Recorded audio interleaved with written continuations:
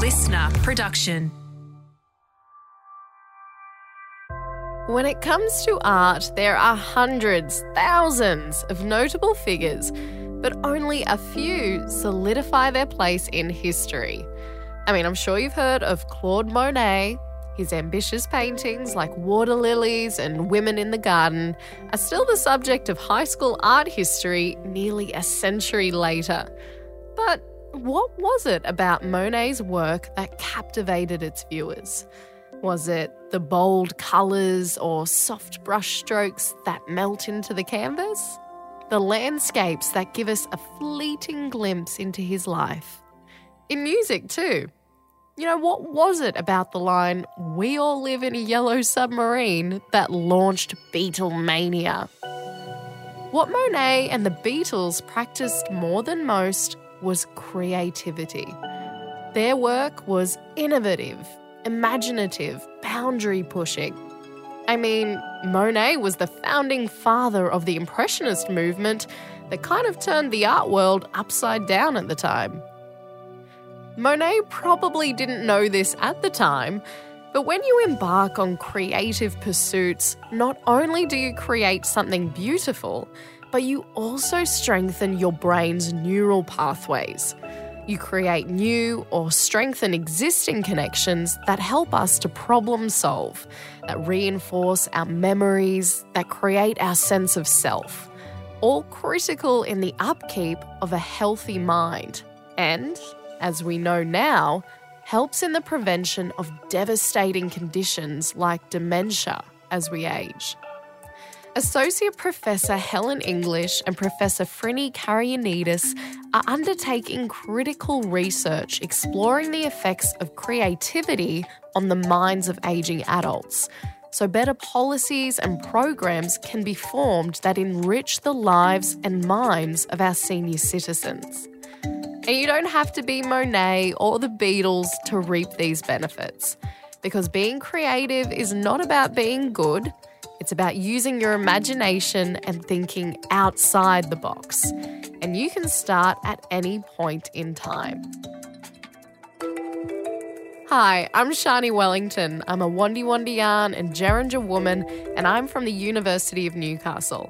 And this is The Minds Changing Lives. Well, I'm Joan Gibbs, and I live in the Alton Villas Retirement Village at Coorambong. I grew up in Joadja, an old shale mining ghost town out of Mittagong, and I did all my schooling with my three brothers through correspondence because we were 14 miles out of Mittagong, no school bus.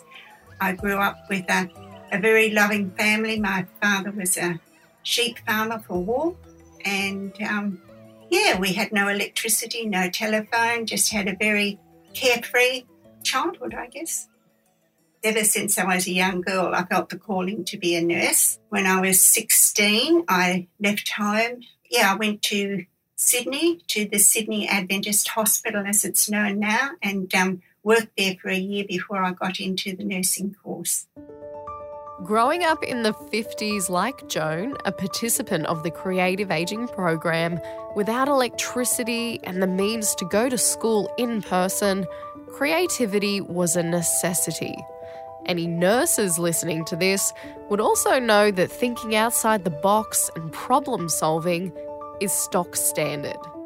But when it came to the more well-known creative skills like art or music, well, Joan wouldn't exactly call herself Paul McCartney.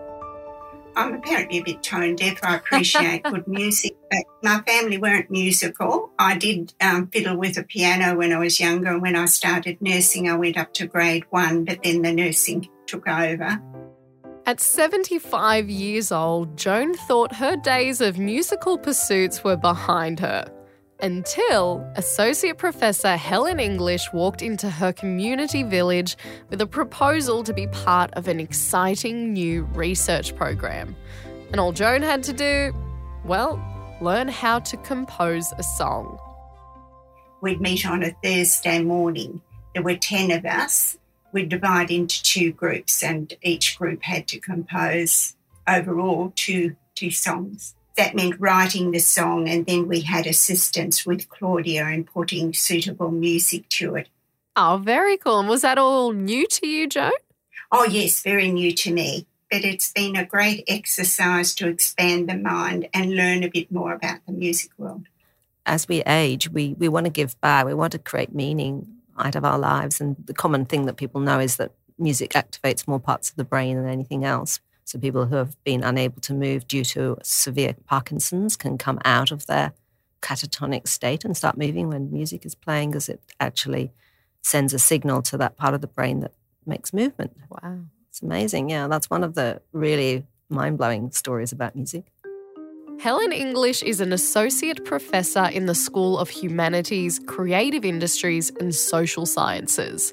A musician herself, her understanding of the effects of music on the mind, body and emotions uniquely qualify her to be the co-director of the Creative Aging Research Team. Music gives you access to emotions and to feeling emotions. So somebody famously wrote something which is, why do people listen to sad music? Well, they listen to sad music so they can experience the sadness they're feeling fully and work through it.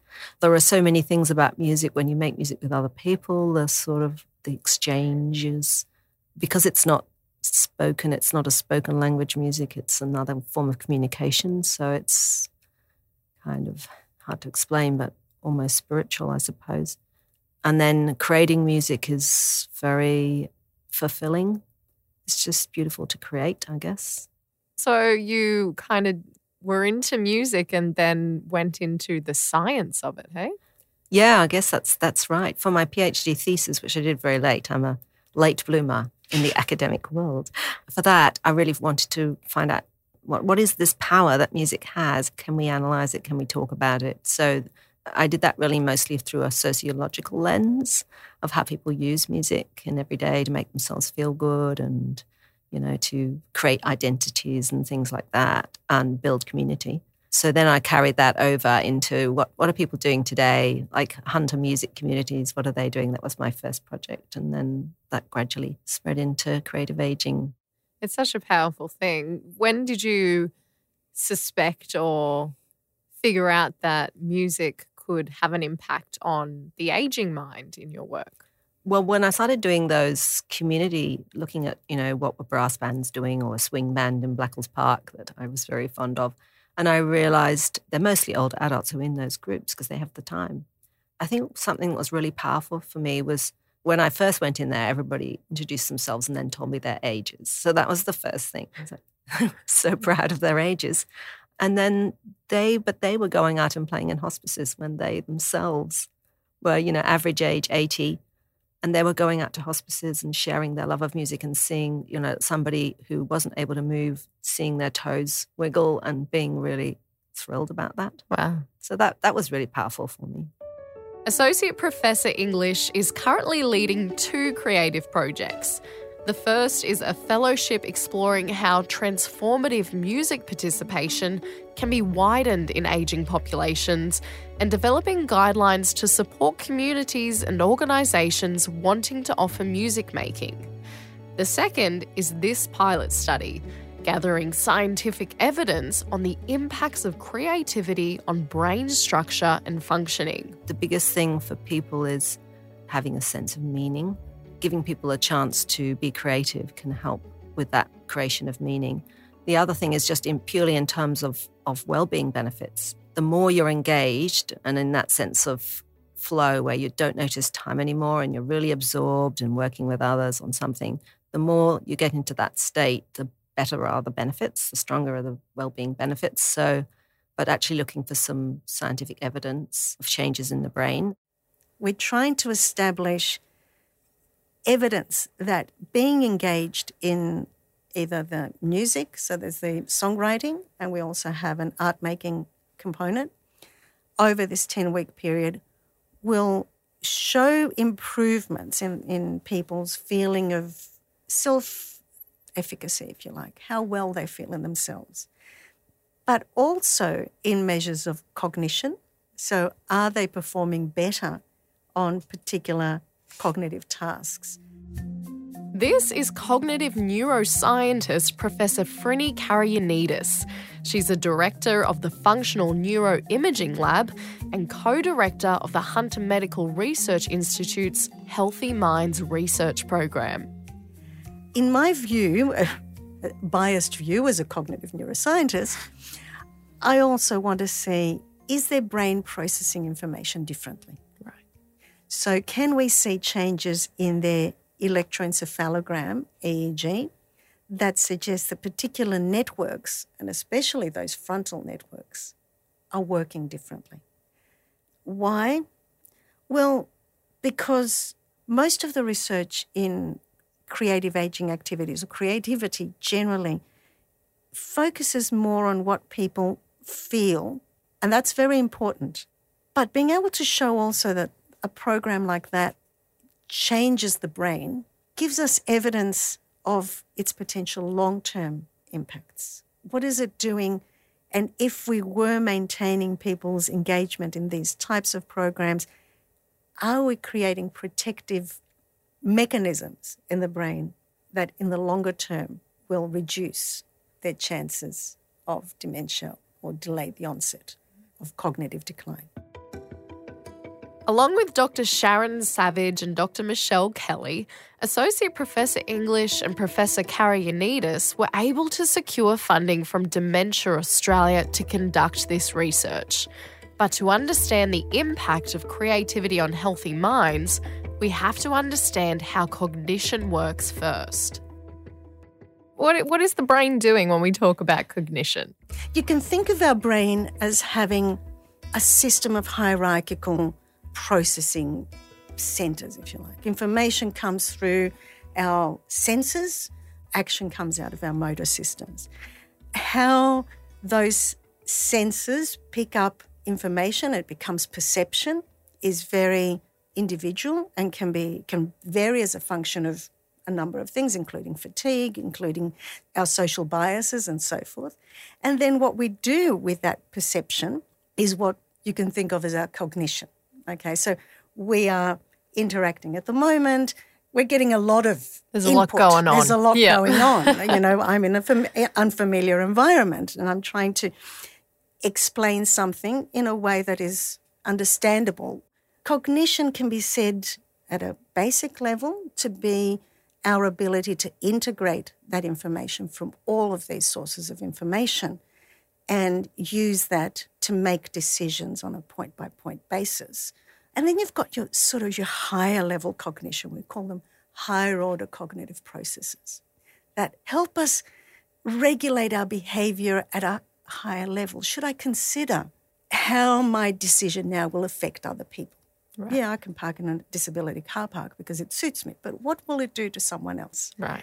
I can make this decision because it'll give me pleasure right away, but if I try and drive after this, if I've drunk a bit too much, how may I impact somebody else's life? And something that comes to my mind, you've seen those diagrams where the brain is split up into different colours and different sections. Is that real? Brittany, is there different parts of the brain that are in control of different things? Definitely, yeah, but not in that blob type of way. So, yes, our frontal lobes, the front part of our brain, is the one that does this more higher order thinking, but it doesn't do it by itself. It does it by connecting with every other part of the brain. So we operate in networks. In some degrees, our brain is organised in terms of left and right, left more language, right more spatial. There are things, left more logic, right more emotion, but not again in hard borders. Some of them are hard borders. So, for example, language in most people is in the left hemisphere. If you damage your left hemisphere, you're likely to lose language. But others are not quite as hard-lined borders. Whether we differ genetically in how our brains are wired, which makes you more of a creative person and me more of a rational thinking person or scientific thinking person, that is a product of a combination perhaps of some genetic foundation, very much with our environmental influences. Dementia is the second leading cause of death of Australians, the leading cause for women. And it doesn't just affect the individual. It's estimated that almost 1.6 million people in Australia are involved in the care of someone living with dementia. But dementia isn't inevitable. Our risk of dementia starts from conception, and some of those risk factors we cannot change, but some we can. It starts with your genetic background, things you cannot change. It increases with age. You can't change that. But you can change so many other things, whether it's education, whether it's connectedness and social well-being of children, the feeling of family, the lifestyle factors, the avoidance of risk factors, whether it's drugs and alcohol or whatever risk factors you have, and promoting and maintaining a healthy lifestyle. Increases your chances that you will be cognitively healthy for longer. The classes, we will get to song composition and art, but what's the structure? The first thing is to draw people in is start with something they know and like. So before we start, we have a questionnaire and they nominate the songs or the music or the art they like. In the first session, the facilitator encourages them to start talking about the music and why they like it and what they notice about it. And that gets them thinking about music and how it's made, how it's put together. We would sort of come up with the words of a song and then we had to sort of, prune it and replace words and all that sort of thing to get it all to fit with guidance from the people from Newcastle. And then they moved to music choices, which, the tempo, the beat, the feel, the instrumentation, all those things, depending on their level of music before, might be anything from do you like this chord, or this chord? And it's usually, here's 4 chord sequences, which one would you like? We'd make suggestions as to what musical instruments would go with the song. It's actually very interesting, Shani, because the first one our little group chose the item or the topic of memories and life. And I have been a very active bushwalker over the years. My husband used to lead a church bushwalking group in Melbourne, and I've got the thought of making life's journey a bit like a bushwalk and so on. And we sort of put together a few words for the chorus. And that night in bed, I went it all through my mind and got the inspiration from above, I say, and I put the verses together. And I had to get up and write them down before I could go to sleep, of course. When inspiration hits. Right, you've got to do something. And then the next week we looked at it as a group and sort of got it into order. It took a couple of weeks to do that, and then we worked on the music to go with it. Was memory something that you all, find really significant, something that you did want to talk about in the song? I guess, I'm 75 now, and I guess a lot of us are in our 70s, and it's good to, at this stage of life when you're retired, to find some time to reflect. Living in the country where life is quiet and free, or in the noisy city where there's so much to see, climbing up life's mountains, wide vistas to behold, walking in dark valleys where the air is damp and cold. Life is good and full of memories. Life is good with challenges too. The way you choose to walk it is really up to you. It's really up to you. Memories remind us of how it used to be. The future is before us, the path we're yet to see. There can be much confusion as through this life we plod, but there's a calm reassurance in a quiet walk with God. Talking, dogs barking, children laughing. It's a happy place to be, to be, to be. Petals of pear blossoms floating like confetti. Joggers with dogs are panting and sweaty. Autumn colors and longer to be seen. Verdant pastures so lush and so green. This song you're hearing, well, that's the song Joan and her group created from scratch. But as you heard, music wasn't the only program running as part of the research. I've never been a person who liked to express themselves in artwork. I appreciate that there are a lot of people who are that sort of creative. They have this sort of inbuilt motivation. They have to do it, but I'm not like that. This is Doug. As the facilitator will say, draw what's in your mind. And I'm thinking, I have absolutely nothing in my mind at the moment. Doug was part of the art program. And if you haven't guessed already, he never thought of himself as much of a Monet. But he did surprise himself a little. So, Doug, tell us about, what did the art class look like? What was a normal program a day in the program for you? Well, actually, we're on Zoom. The facilitator is there on the big screen. Yeah. We've got one or two other people buzzing around, making sure we've got what we need. Starts with relaxation. Drop your shoulders. Take 5 deep breaths. Let them out. Okay, so all feeling cool. And then she says, okay, I want you to draw anything you like that comes to your mind, and I'll give you 3 minutes. So away we go. The timer starts. Yeah. Then for our major work in the session, she introduces a piece of artwork, a local artwork, local artists, and we have to study it quietly for a few minutes, and then we talk about it.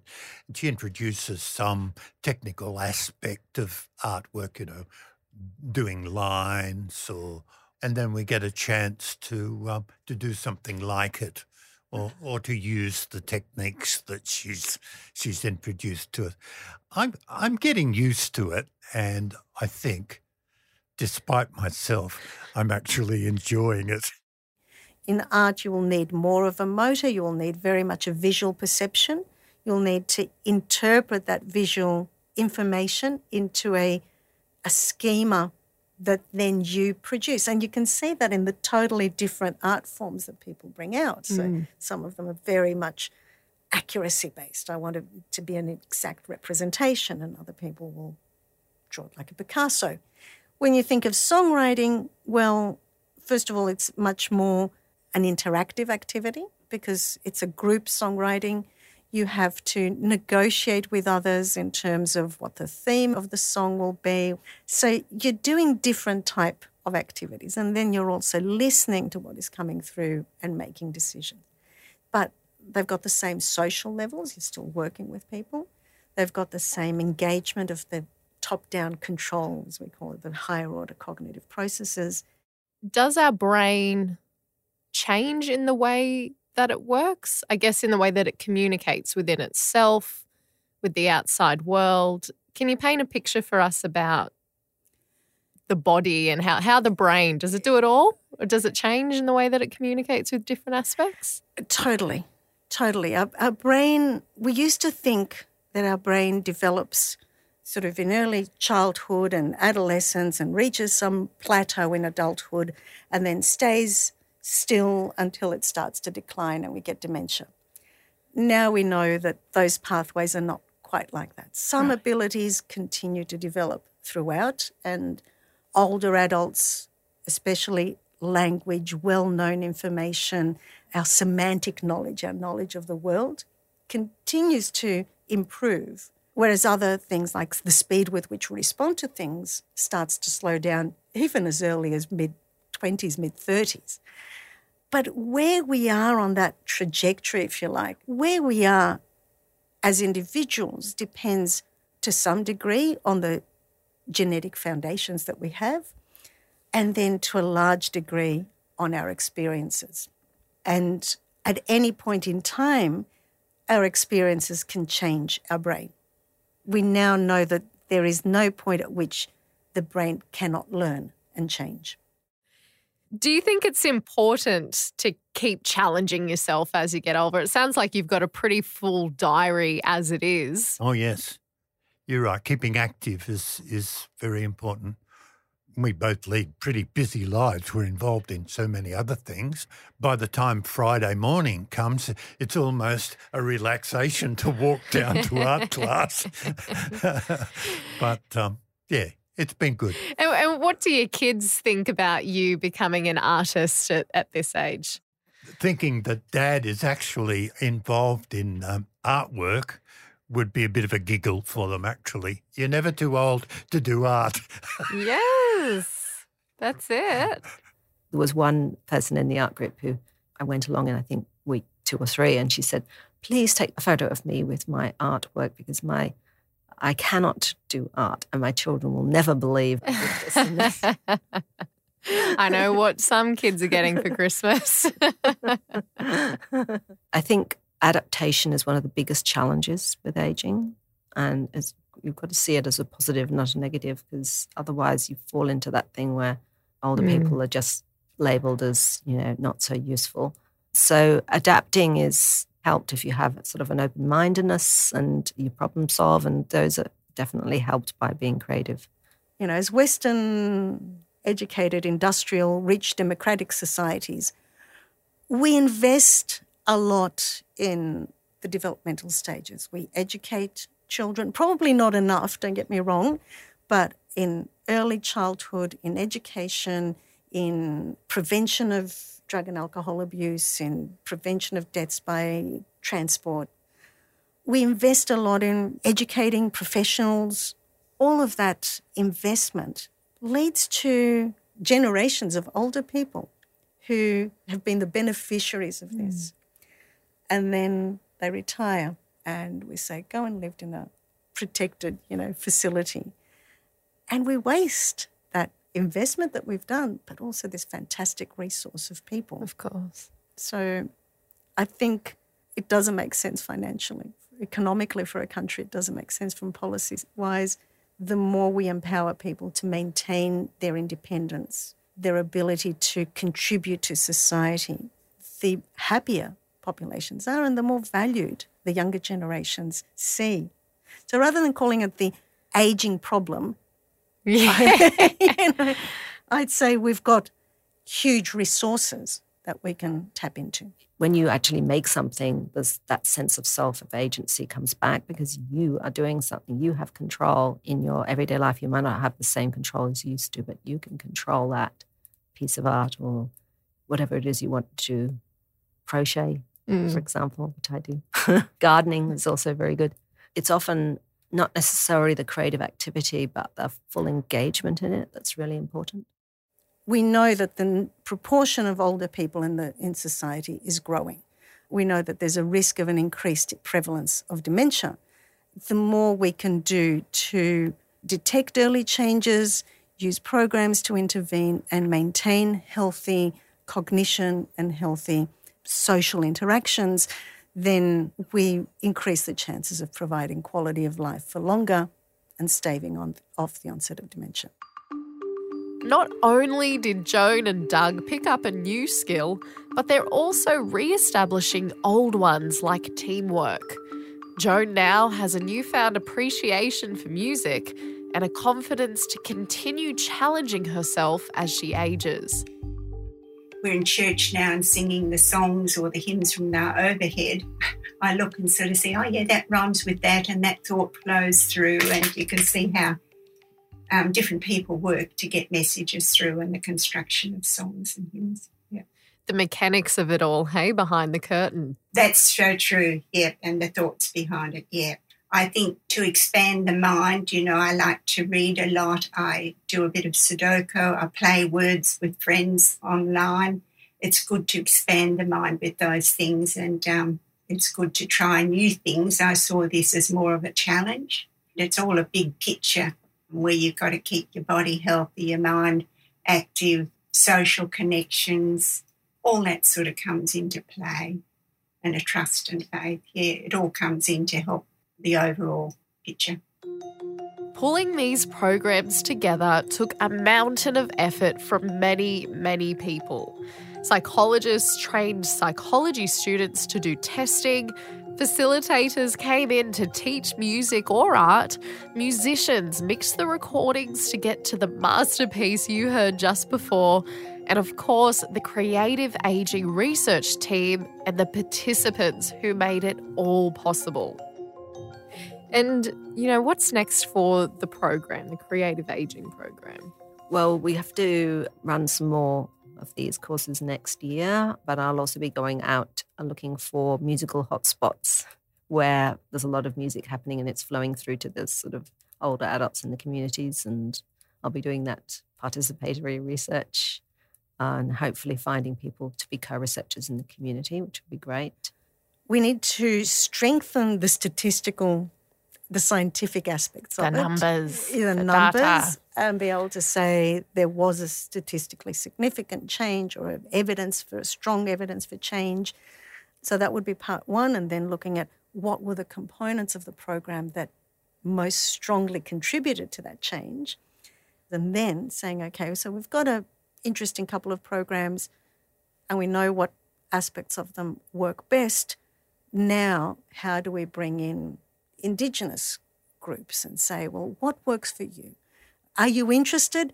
And if you are, what would make that suitable for your community or different communities, because not all Indigenous communities are the same. Take it to recent migrant groups, refugee groups, whatever it is, and say, let's work together and identify how do you make a program both scientifically evidence-based but also culturally appropriate. Then we'll be going and applying for more grants so we can do more studies and have larger numbers and convincing results. I was just about to say, I know, is it too soon to say? Can we not reveal anything? Do you feel like it's promising outcomes? Oh, yes, definitely promising. Yeah, definitely. We spoke about the participants having that sense of accomplishment or pride, having done something they hadn't done before. Is there a similar feeling for you watching them go through that journey and coming out the other side? Oh, yeah, always, yes. Same as when I worked with young people. It's just amazing to see the changes in people's perception of themselves, I guess. Keep your brain active as often and as much as you can.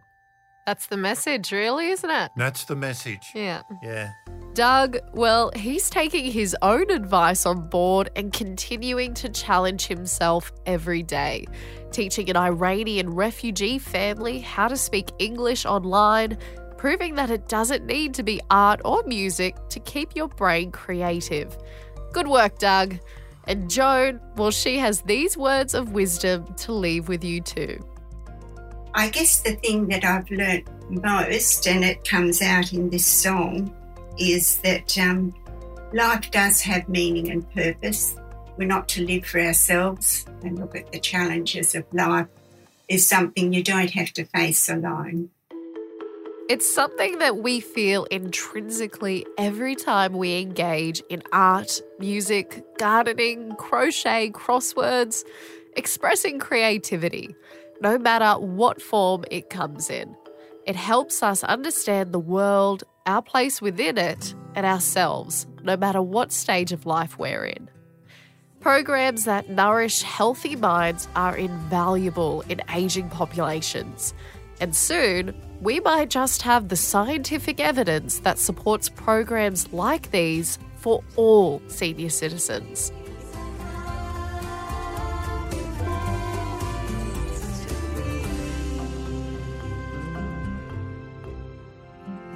This podcast is a listener production brought to you in partnership with the University of Newcastle, hosted by me, Shani Wellington. Produced by Kelsey Menzies, executive producer is Todd Stevens, with audio production by Kelly Fulston. Listener.